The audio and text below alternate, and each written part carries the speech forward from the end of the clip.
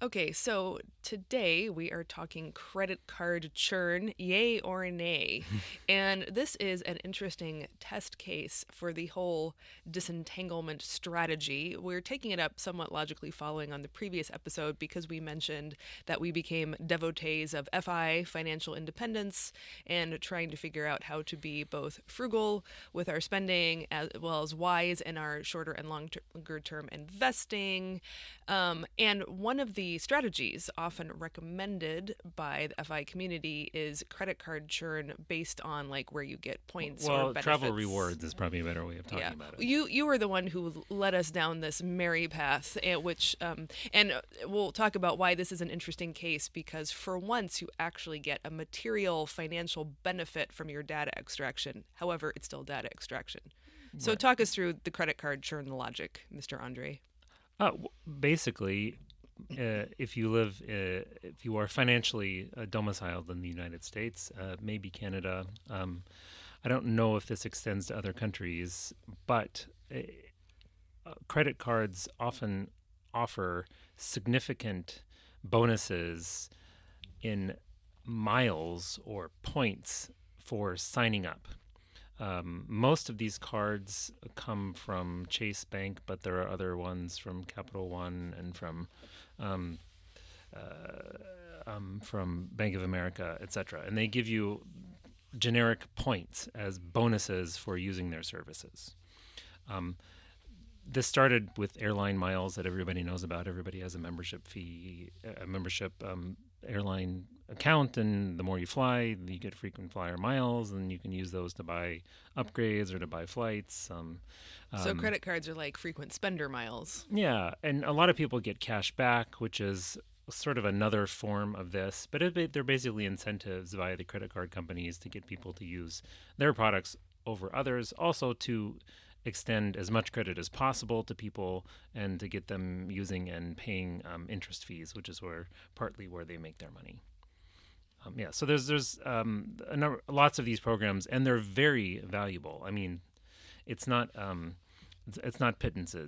If you successfully carry through on the strategy and maximize the amount of points you can get within a household, if you have a small business, we're talking about a family of 4 being able to travel for free almost 3 or 4 times a year around domestically or maybe once internationally. Now, we started doing this in particular because we have an international life. Plane tickets to return home are very expensive. And usually we would have to do it during the peak times because of our kids' vacation. Right. So this is a strategy. We've always had low salary, high freedom. So since we had a more leeway and when we could travel, we thought we would use this as a strategy for traveling. Though I recall that you really got into this in the 2-year interim between foreign countries of residence. And because I remember that like we somehow got on everybody's mailing list where we were living. And I would show you like, oh, we got this credit card offer because I was thinking Mr. Andre likes credit card offers. And you would look and like scoff like that is nowhere near enough. No. We're holding out for the, 100,000 point bonus offer. Right. Yeah. We started doing it then because we had, at that point, no income. Despite that fact, we were still being given lots of offers because our credit was good. We didn't have no income. We had very little income. But we were, actually for a while, we were technically below the state's poverty line, which was completely unrealistic because we were living with family members. Right. So so much so that we got a call from the social worker at our son's school. At his public school, At public school, when we shared an address with our parents, they were concerned that... No, remember what the specific question was? Yeah, the specific was, are you sleeping on the couch? Right. To which my dad sort of had a smirk because we had our own room, a guest room in the back of their house. Because they have a big house. They have a big house. It was not poverty circumstances of living. But we by that point had bought a Japanese style futon, which we were using to sleep on the floor. And so my dad said, "You should have responded to that question. No, we sleep on the floor." which probably in like social work lingo is even lower down than the SOFA. Yeah. So anyway, but I just want to say this is not an episode about welfare, but we didn't, despite being below the poverty line, we did not qualify for food stamps, now called SNAP, because we shared meals with the family members we were living with. And welfare is so paranoid of taking advantage of points that if you had other people in the house who might conceivably eat the food that the government bought you, you just wouldn't get it at all. This is why people complain that welfare is destructive of families. All right, now back to our regularly scheduled program. Yeah, so we started getting various credit cards, in order to get the points. Now you can also accumulate points with when you buy things with them. They have different multipliers. Say if you have a travel card and you're buying airplane tickets, they multiply them by 5, or if you're buying gas, it multiplies them by 2, etc. There's all kinds of internal complicated accounting that goes on here. That I didn't really pay attention to that. Most of the bang for your buck is in having using the sign-up bonus. Right. And also, these almost inevitably, after the first year, carry a not insubstantial fee to maintain them. Right, which is usually waived for the first year. So often the fee can be $100 for the year, but it's usually waived for a year. Right. And so I think the strategy on the part of the company is that you'll just keep the credit card, forget about it, and keep paying the fee year after year without really noticing. Right. That's from their part. They get a fee. The fee is an incentive. They get the fee, and they are obviously earn some money off of it.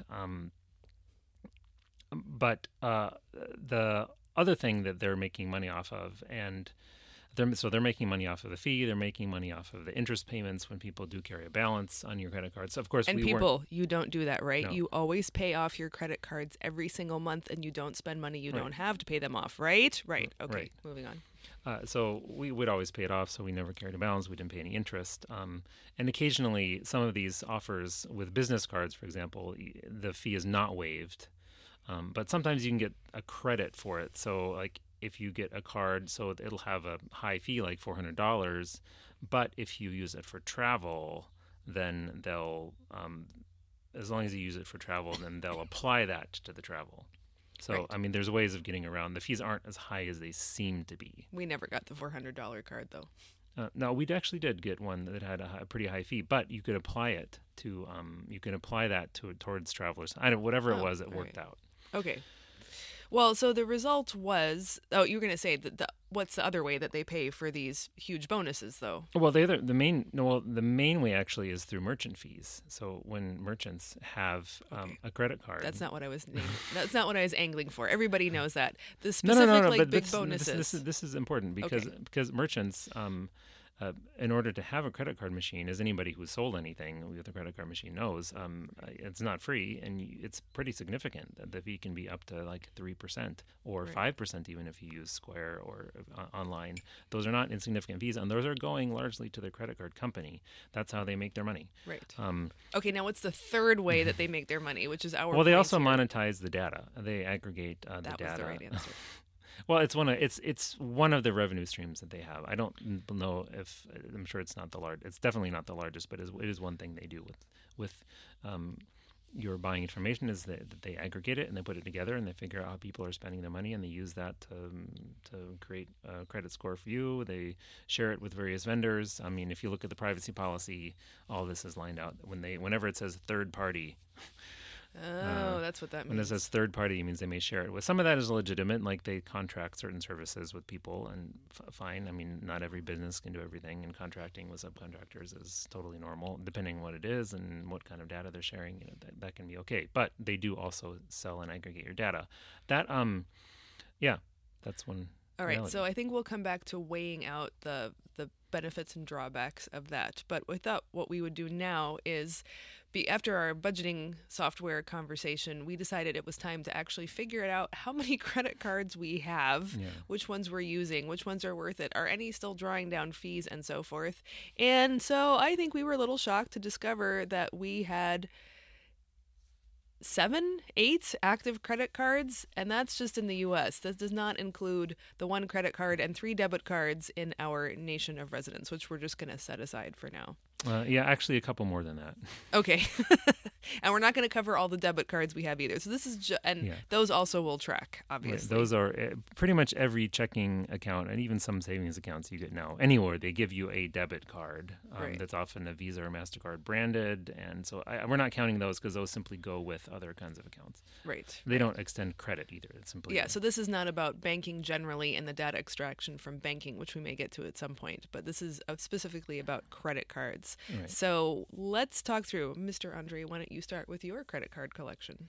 Some of the best deals you can get with cards they're all from Chase Bank, but United, where we have been living. The most valuable miles for us are United miles, and so I made sure and got United cards, and so you would get a United Mileage Plus card, which has an annual fee of, I don't know, somewhere around $100, but you could get 80,000 miles when you buy it, or 70,000 miles when you get it, and then that could be applied towards points, and that's a lot of miles. You can get a couple of round-trip domestic tickets, or maybe one international ticket with that, just straight off the bat. So I have done that 3 different times, maybe even 4 actually, because if you have a small business or any kind of small business income, you can also get a business version of that, and so you can get miles, equivalent miles for those. So I've done at least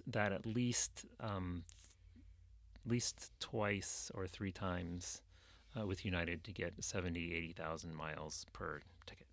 Per card. And again, for our lifestyle, it's been really helpful. We have gotten a pretty decent number of free or greatly reduced trips using these kind of miles. Also, didn't you get passes to use the United Lounge a few times? Yes, that's another perk. When you become a Mileage Plus member, you get a pass to use the United Plus Lounge. Unfortunately, the last couple of times I did this, because of COVID, we were unable to take advantage. They were just closed. They were just closed. I know. That was pretty annoying. Anyway, so with those 2 United credit cards you had, we realized that you never used them. So Well, I had downgraded them. So the Mileage Plus you pay a fee to, but rather than close the card, I read somewhere, well, you don't need to close it because that can affect your credit score. So you might as well just downgrade it to a non-fee card. So I had 2 of them, 2 non-fee United cards that were still open, but I wasn't using them for anything at all. I hadn't for several years actually, but they were still open and on our account. So we decided, well,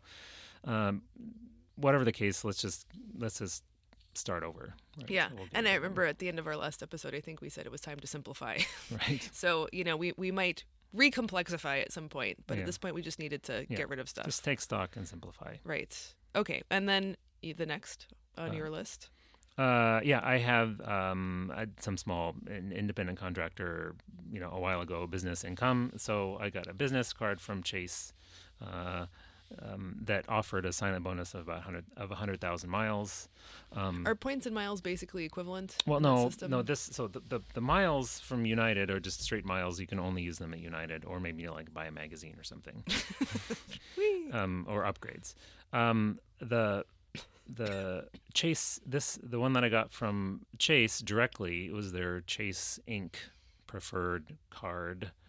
That it gives you Chase Ultimate Reward points, which are considered to be the best reward points for credit cards because they're transferable to a number of partners, including Marriott and British Airways, and there's a whole United, and there's a whole Air Canada. I don't know which ones they are, but there's a bunch of ones you can transfer them to. And depending on which flight you're doing and where you're buying your ticket, you can get a better deal or a worse deal with those things. You can also spend them directly through Chase's portal. And if you have one of their preferred cards, then you get basically a discount of 20% or even up to 33% if you have one of their expensive cards. So anyway, there's all kinds of complicated accounting that goes on, but they're very valuable because you can transfer them to other partners and get a better deal. Or if there's just a good deal on the flight and using miles is not advantageous, you can simply pay in cash through their travel portal and get a discount. Yeah, so I had this Inc. card gets you these ultimate reward points. So we use those several times. I did that at least twice. I got the business one, and then I got this Chase Sapphire card. and which gives you 100,000 or 80,000 points or something like that. So those are very, very valuable miles that can be transferred to different partners. Right. So you had two of these open, two of these. Well, I had a Chase business Good Deal one, cards. and I had the Chase Sapphire, which is just a personal card. I remember one time, the first time I brought out my Sapphire card, the person I was giving it to ring me up was like, "Oh, I like that card." Well, they're aluminum. They're kind of a little heavy. Yeah. That sort of weightiness to them. You know what's It's good, terrible? good branding. I like to think of myself as fairly resistant to the mimetic desire of others, but I have to say, after that person said that to me, I was like, I like my Sapphire card too. It's so pathetic. Yeah. Anyway, so that's a card that both of us have got a couple of different times. Yeah. Okay. So, but what did we decide? So you had two of them open. So what right. did we So I decide to decided do with that those? I haven't used the business one in a long time, and should we wish to take advantage of another offer in the future, we should close it anyway. So I decided to call it up and just disclose that account as well. So I closed.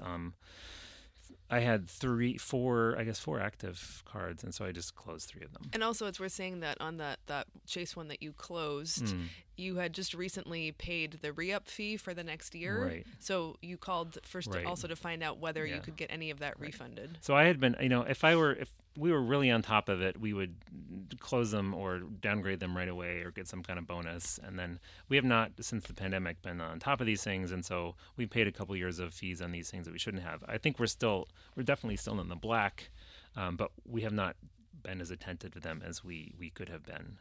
So part of this is to right now simply assess what we're doing and disentangle ourselves from as much as we can. Right. And simplify. But they did end up just prorating the fee. They didn't. You right. weren't stuck It with the will full be year's fee. will be refunded. Right. It will be refunded, prorated. Right. And then we finally decided you'd keep the other Chase card. For the moment, we have some accumulated points that are attached to that card, and if you still have the card, they're valuable in the sense that you can use them to purchase travel at a discount. So we'll probably keep that card and even pay the fee, at least for maybe 1 year. You did need at least one credit card. I didn't need at least one. Probably Zara has another of the same branding. We'll probably cancel one of those, so because we don't need both of them. Right. So now to pick up on my side, well, I started with the fact that I had a Bank of America credit card. Right. And the reason I had it is because it's attached to a bank that I've been with for decades. Right. And so therefore I've had this, even though I think the credit card got transferred to Bank of America at some point, it wasn't where I started. Right. It considers me a member since 2003, so 20 years now. Yeah. And we read or heard somewhere. Yeah, basically, we've talked about this before. We're talking about the credit rating agencies, and one of the ways they calculate your credit is basically how often how good are you at paying on time. They also calculate how much credit you have open to you. The more credit is available to you, the higher your credit score. So one of the things that happens is when you cancel a credit card, if you want to keep your credit rating high, you actually transfer the credit to another card so that it remains as high.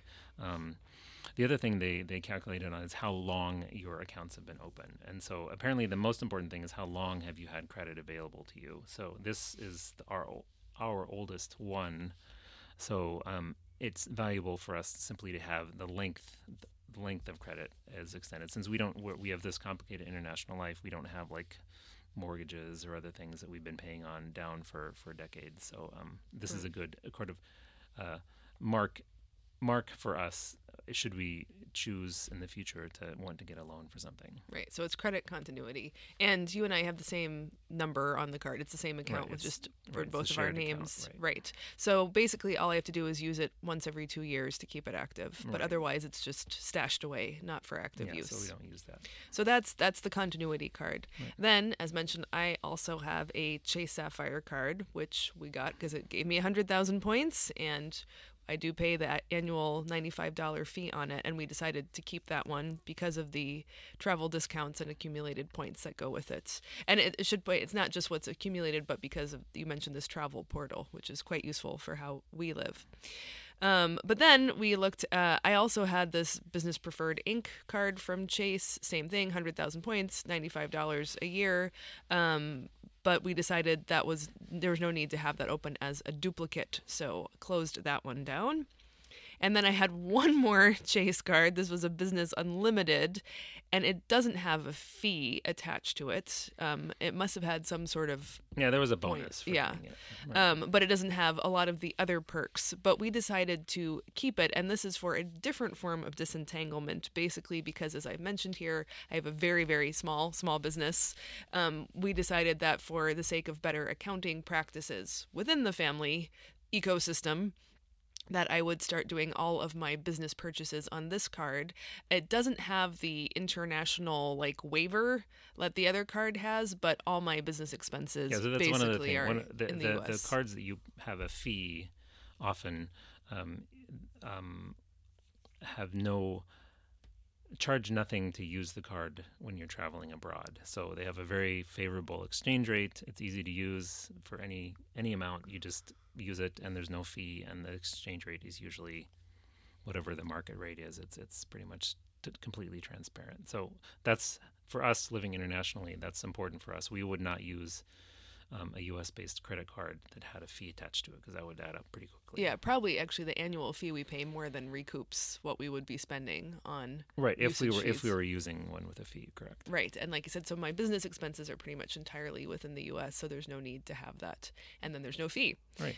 So what that means is we went from 8 credit cards open to 4. One is the continuity card we never use. Right. One is the card we each have from the same type that has the annual fee but no international transaction costs, and then one is the no fee but no international waiver that I'm only using for business. So in terms of just simplifying, that has definitely been a step in the right direction. Right. Exactly. Right. So that was good for just disentangling ourselves from kind of these financial ties that we were not keeping on top of. And that's often how people end up losing a lot of money uselessly because they're not watching it. But it still leaves open the issue that credit cards at least are monitoring every vendor you buy from, every single purchase, and it is connected to our real identity. As far as we know, they don't know the exact items that we're buying from each vendor, but given the level of breaches of privacy and other ways of, what do you call it? Correlating data, it seems like there are not many secrets withheld from credit companies. When you buy something, as you know, you get your statement. It gives you a category into which something applies. That's how they're able to give their rewards for travel or groceries or gas. I mean, the vendor slots into a category, and that is reported to them. So they don't know at least what category. And for the most part, I don't see this as a huge... It's not leaking a whole lot of data that, a family of a certain size is going to spend a certain amount on groceries or whatever. This is not to me, that's not the most revealing kind of data.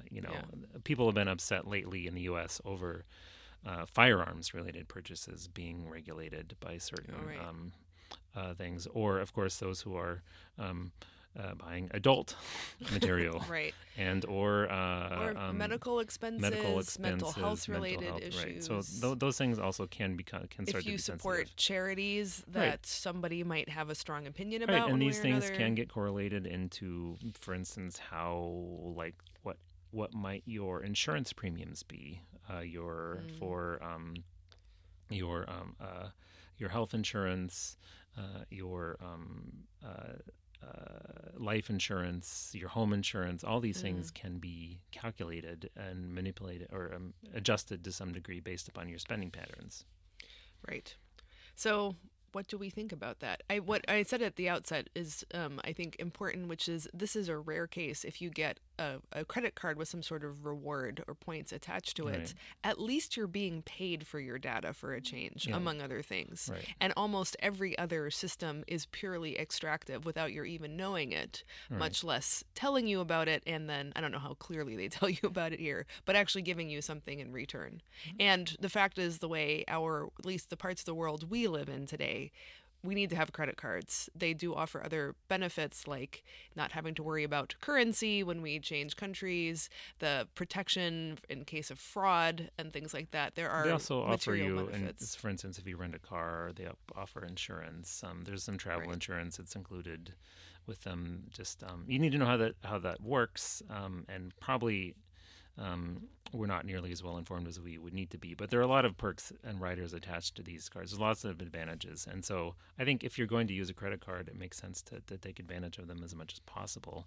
And get paid for a change for your data. And there is, yes, your data is to some degree for sale and used when you use credit cards in particular, because it's an unsecured debt and they legitimately have a legitimate concern to monitor those sorts of things because they want to be paid. And that when you agree for, especially to unsecured debt, which is different from a mortgage, which is secured with the house, you're consenting to do that.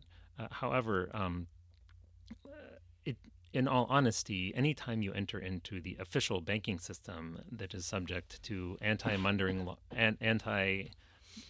laundering, know your customer, KYC, AML laws, CYA laws, you are agreeing to a large degree to be surveyed, and all of those transactions are, in fact, recorded into a common fraud detection system called early warning, and from which you can get a report if you desire.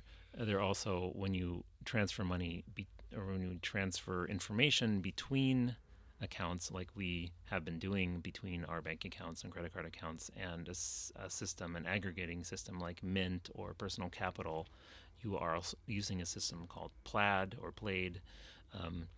And that information is transparent to them. Now, they are the intermediary. I think they go out of their way not to store too much data because it's toxic to them. But they do serve as that intermediary, and it is a vulnerable point in personal data. Right. So I think the one solution for people who are more concerned than we are, we mentioned before the service privacy.com. Right. And for free, it'll mask you towards the vendor. Right.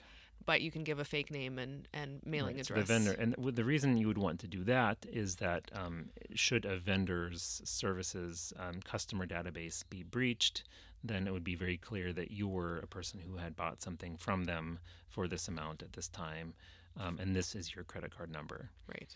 Right. So with that, you could mask your payment, your billing information. You just put in false billing information, whatever you want, and then the credit card number works, but it only works with that vendor. Right. And it's analogous to using Simple Login, which we mentioned a few episodes back, for one email address per use. So if it gets breached, it's only that one thing. Right. So you're hoping that privacy.com doesn't get breached, because that would be a problem. That would reveal everything. However, it doesn't, for the basic fee, it does not mask it from your bank. Now, for most people, that's okay. You know, we get banks are subject to different regulation, and I don't believe they will sell that data. And it helps also when you see the charge and you know what it's for. If you do pay a fee to privacy, it will mask it also from your bank, and it will just say privacy.com or NSA surplus or whatever. They have a number of things you can choose. You can choose it to be from. Right. So, and that hides it from your bank, but it does mean that privacy.com becomes the focal point. Well, it says that anyway. It says privacy.com. Yeah. No. I mean, like for a hacker. Well, their whole business model depends on not getting hacked, obviously. Right. But that has not stopped other businesses whose model. So I can imagine they're under heavy attack. Right. That particular company, and who knows, that may or may not work. But that would simply a way of masking. It's not hiding anything from anybody. If somebody subpoenas your information, they would if they get a court order, they could go to them and get the information. Right. But it is a lot more. It would be more difficult to access than simply using all your real information everywhere. Right. But again, our threat model is not a state level actor. Right. But that also simplifies things for us. So if we were to start doing that, then we would be able to see very clearly that this is coming from this it's coming from a bank account, and then we don't have to that's one less account we need to keep track of. Right. Okay, so the takeaway for this episode is, since you're going to use credit cards anyway, make sure that you're on top of them. Don't keep ones that are charging you or taking advantage of you without any benefit to it, and if at all possible, get some money and points back, since they are certainly making money off of you. Yeah, and if I could recommend a couple of resources here, Brandon over at The Mad Fientist has a whole credit card rewards series and some tools for keeping track of that. That's worth it if this is something you want to do. Also, the guys over at Choose FI also have a travel rewards academy. It's free. It's like a set of emails you get that kind of introduces you to do that. Now, again, anybody whose finances are not well in order shouldn't even think about this. Right. But if you are a good or well organized and in good standing, it's something at least to consider to get something back for your credit cards. It's not the most private thing, and we may or may not continue with the strategy, but it's something that when we think about disentangling ourselves, that we simply wanted to reassess at this point.